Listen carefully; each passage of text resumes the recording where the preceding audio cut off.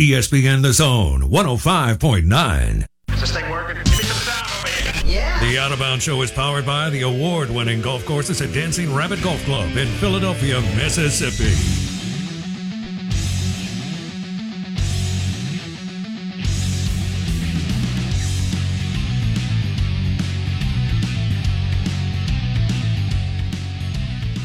We are the Out of Bounds Show, driven by the all-new Nissan Pathfinder. Have you checked it out today?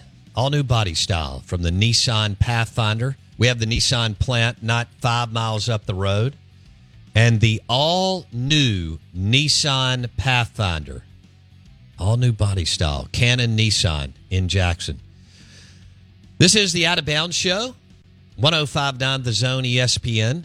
You can watch the show on YouTube. Search Out of Bounds Sports. We're also streaming on the Out of Bounds radio app. We welcome in our friend Tom Luginbill, national college football analyst with ESPN.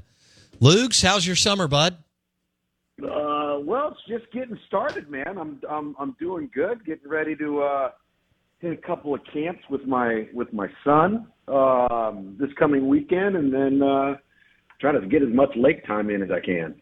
No doubt about that. I've been on the boat a lot here lately on the lake. Where are you and your son going for camps, Luke's? We've got, coming up, we've got Georgia, App State, and Wake Forest Friday, Saturday, and next Tuesday. So just got back from TCU last weekend. And so, hopefully he's going to have some options. And we'll see. So it's fun for me because I get to, go kind of tag along on this journey that, I'm not generally a part of because in the fall I never get to see him play. So soak it up, my man. What's that? Soak it up.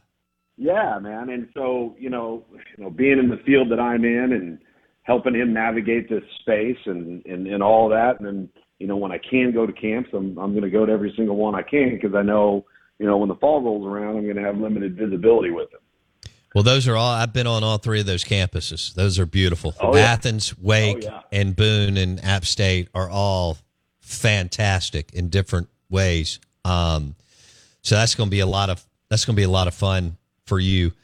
Does his high school, do they work out when he's not, going to camps and visiting with coaches? Do they work out most every morning, or how does that work? Oh, yeah. Yeah. In the state of North Carolina where I live, they have very lax practice rules in the sense that it's kind of up to the individual high school. If they want to go out on the field every day and do drills and have somewhat of what I would call a semi-practice, they're able to do that. They're able to train indoors. They're able to lift weights. He's going to be starting on Monday. Now, he'll miss Tuesday because of the Georgia camp, but they'll be Monday through Thursday every week, and then he has 2 state-mandated, dead periods. One's right around just before and just after July 4th, and then one is the week prior to when they go to, training camp. But aside from that, man,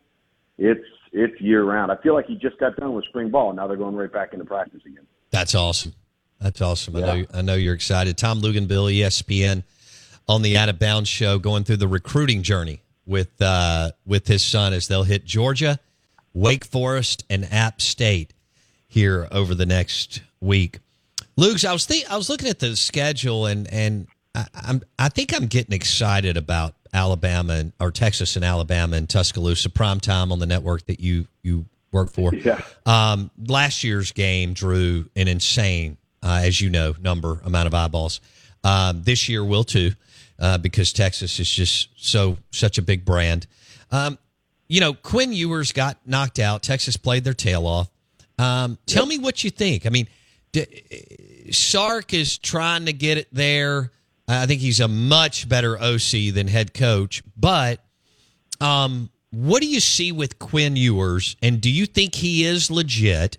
And do you expect him to make a jump, and that this could be another fantastic ball game under the lights in Bryant-Denny second week of the year?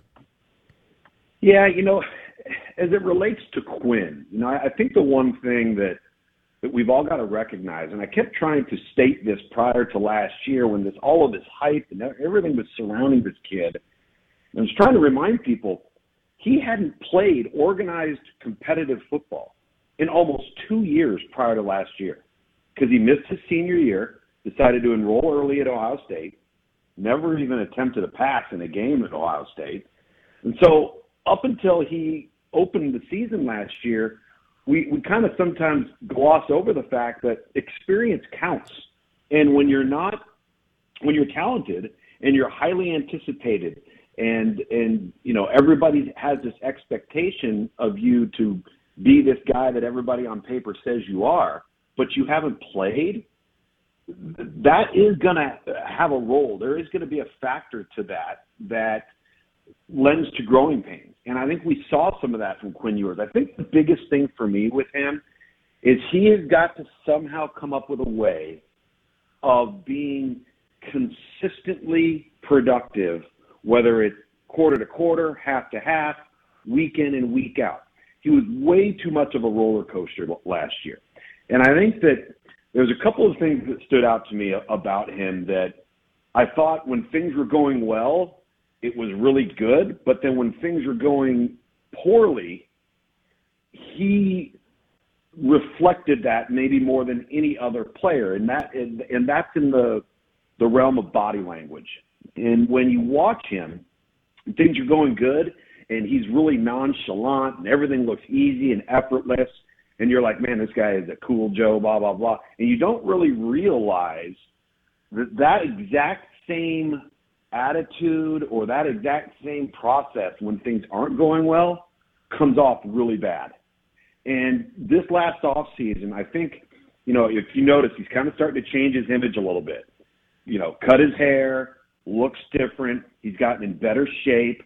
I think he's one of those guys that kind of realized I need to work on my own personal persona from a leadership perspective, how I'm viewed, how I'm perceived, the look on my face, how I handle myself when something bad happens.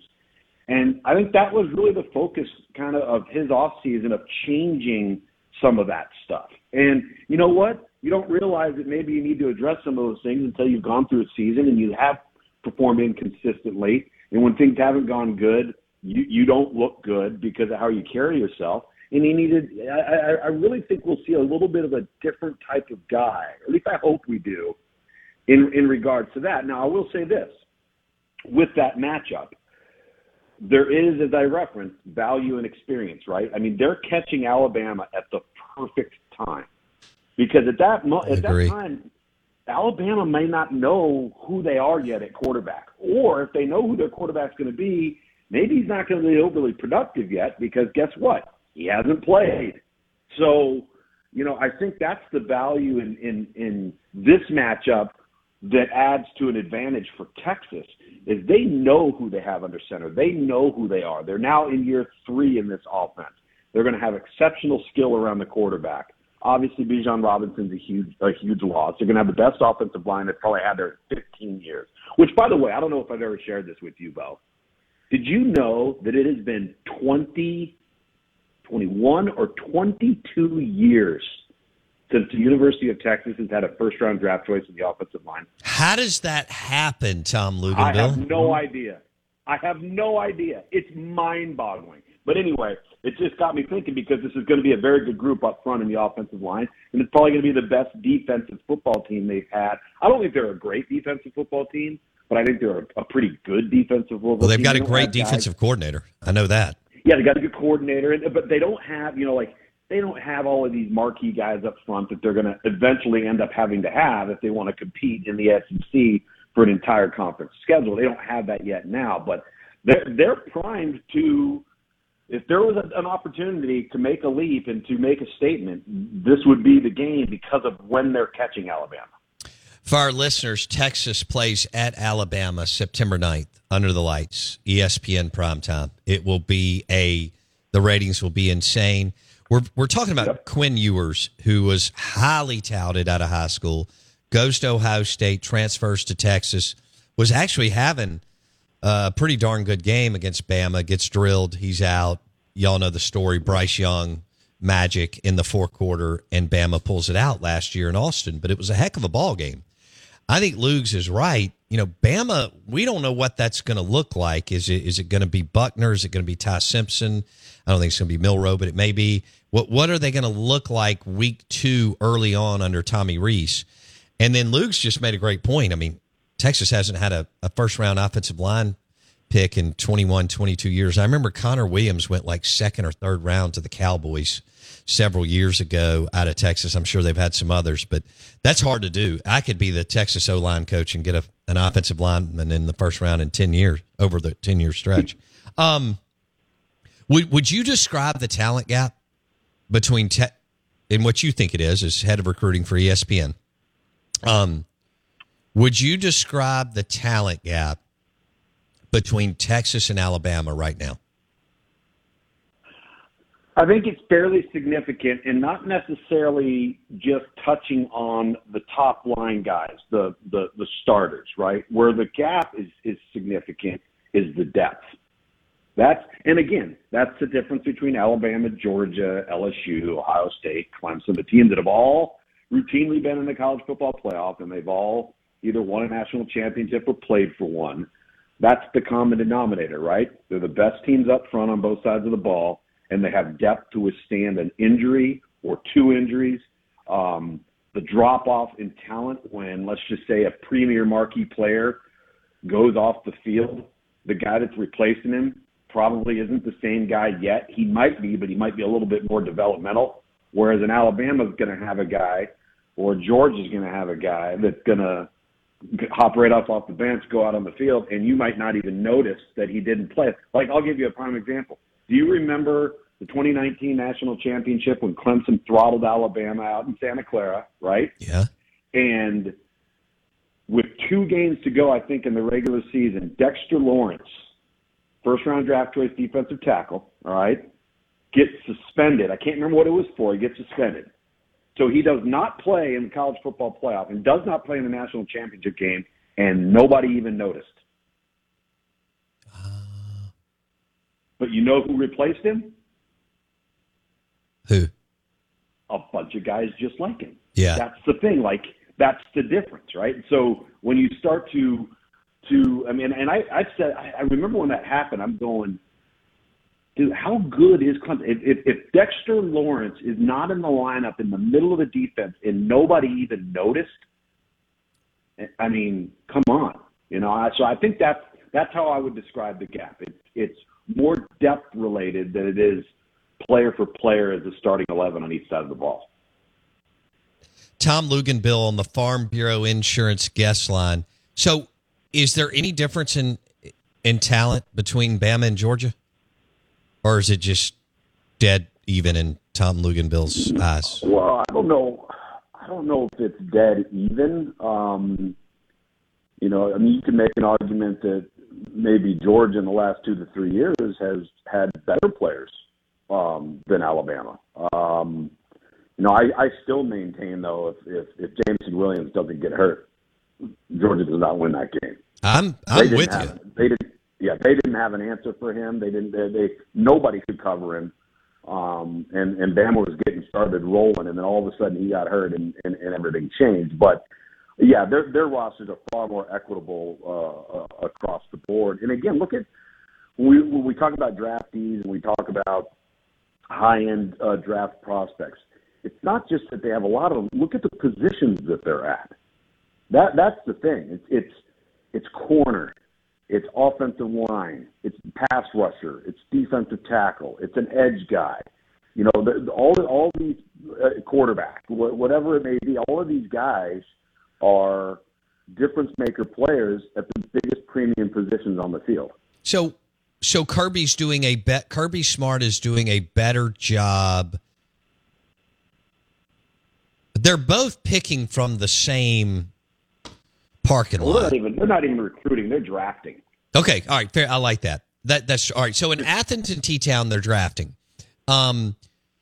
Kirby and Smart. Now Nick went on that run as you know, the last, whatever it was, 72 hours of recruiting this past year to move ahead of them according to on paper. But But the last few years, is Kirby Smart he's just getting better 5-star players? They're evaluating the better ones out of the group? How would you describe that? How would you explain it? I mean, I don't know if it's that. I think you got to acknowledge the fact that you can't sign them all, right? So the hope is, I remember having a conversation with Kirby right when he first got the job, and there's all this pressure. Oh, you got to keep all of the best kids in state. You got to sign and keep all the best kids in state. He's like, that's impossible. Sure. He goes, we can't sign them all each year. The question is, do we make the right decisions on the ones that we sign? Like, for example, I get that you can't let a Trevor Lawrence, a Deshaun Watson, a Raekwon McMillan, a Von Bell. These are all Georgia kids, by the way. And they all went somewhere else. I get that, right? You can't allow that to happen. And especially if you decide to recruit and sign somebody else in state and it doesn't pan out and those other guys do. That's where I think Georgia and Kirby Smart have really, really turned the tide in Athens. Is the guys that they have targeted, that they have signed, that they have been able to keep in state away from other people have really, really panned out. And I think towards the latter part of Mark Richt's tenure, they were starting to miss on the in-state kids that they were taking or that they had available to them, and maybe they were getting beat. Because I think, for a while there, whether it was Alabama, whether it was Auburn or Clemson, those three schools were beating Georgia on in-state kids and went on to be good players at other schools, right? And I think where Kirby's done a good job is they've made sure that they've done such an extensive homework project on each one of these kids that if they've got to choose, all right, because they can't sign them all, they've got to choose, they feel really, really confident that the guy they're taking over another guy that they're going to be right on. And is that going to happen all the time? Mm-hmm. Probably not. But he's been right more often than not in the last 3 to 4 classes when it comes to that stuff. And Saban and Alabama haven't, right? Yeah. I mean, they've had, and the thing is, I think the one thing too that we've got to acknowledge in all of this is that we become so conditioned to have an expectation, oftentimes unreasonable, particularly for Alabama right now, right? Because it's all we've known for the better part of how many years? 15 years. So now you get spoiled, right? And all of a sudden, and this happened to Clemson the last couple of years, you go 10-2 and everybody thinks you stink. Right? And you don't go to the college football playoff. Instead, you go and you beat Kansas State like Alabama did in the Sugar Bowl. So now you're a Sugar Bowl champ. But that's not good enough. No, they didn't care. And at the end of the day, Alabama fans and college football fans need to be willing to acknowledge that this thing is going to come to an end at some point. However, the 12-team – all right, so we know that Bama was one of the best 4 teams in the country last year. They just didn't get in because we look at it in this nonsense way. It started in the AP poll coming out of World War II that, oh, my God, you lost, which means we got to move you back. I think that's dumb so many weeks. Let me give you an example, Luke. Let's say Texas loses 28-24 in T-Town. All right, but they play a hell of a game second week of the year. Well, that doesn't mean I don't vote. I don't get into that nonsense. But let's just say Texas is number 7 in the country. Well, 90% of the voters think, oh, well, I got to move Texas to 11. No, you don't. They just went on the road to Alabama and played either the number 1 or number 2 team and almost won. So my point there is Bama was one of the top 4 teams. They lost at Knoxville and at LSU. Now in the new 12 team, they're in. And with Bryce Young, now they may not have had enough juice in the line of scrimmage, but with Bryce Young, they'd have probably picked off everybody else on the way to play in Georgia in the title, right? They absolutely would have, because they would have been better. And here, the other thing too that we got to, we're going to touch on the topic of the 12-team playoff. Right now, first of all, a 12-game season is a long season, right? I mean it's a grind, and thank goodness they now have the 4-game redshirt rule, so you can try to rest some guys, you can get more guys reps, and that's all fine and dandy. Do you realize, have people given it any thought, do you really truly realize what it is going to take if you don't have a bye, for you as a football team? Like, let's just say you're the 10th seed.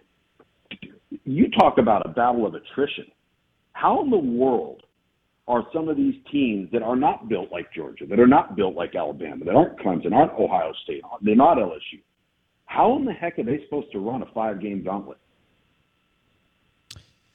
Like, it will be virtually impossible unless, like an Auburn or LSU, Bama, Georgia, but an Auburn who's fringy and Clemson, they like lose somebody in October, so they drop a game or two, Tom, but then get that valuable kid, usually at the QB position or edge rusher, something like that. It's got to be a big time. Yeah. And then they get him back, and they somehow find the magic to go through the gauntlet of what you're describing, Tom.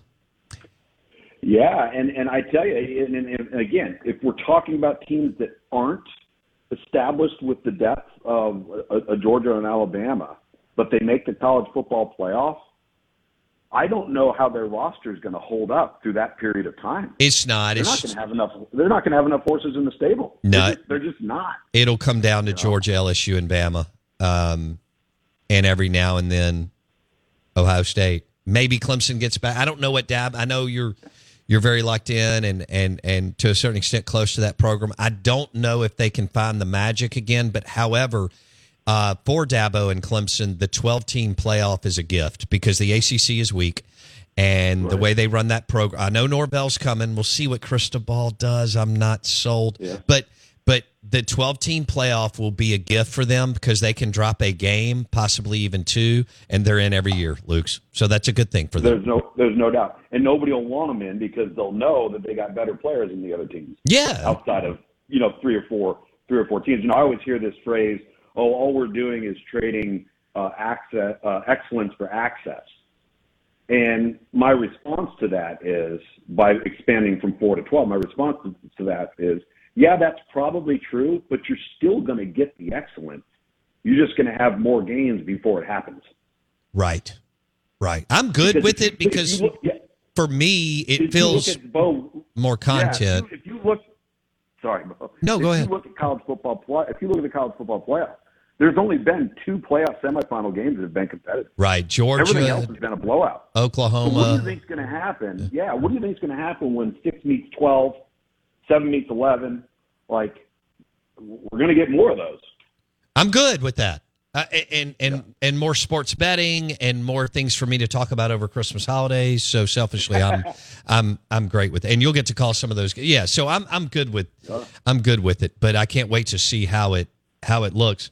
Hey, have fun in Athens and Wake Forest and Boone App State with your son. And hopefully we'll talk next week. And be good, my man. Yeah, man, you too. Good to be back on with you, buddy. Tom Luginbill, always fun. National college football analyst with ESPN. He joined us on the Farm Bureau Insurance guest line. Texas at Bama, week 2 under the lights.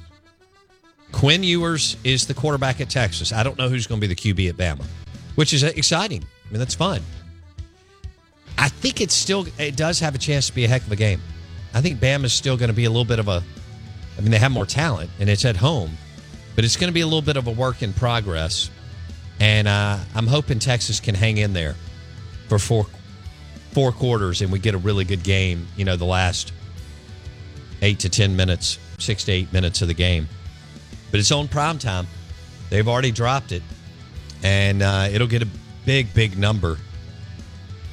Dang, this show's flying by. We had Greg Byrne on, AD at Alabama, at 7:30 on SEC football scheduling. Luginbill at 8:30 on the Farm Bureau Insurance guest line. Hour 3 coming up.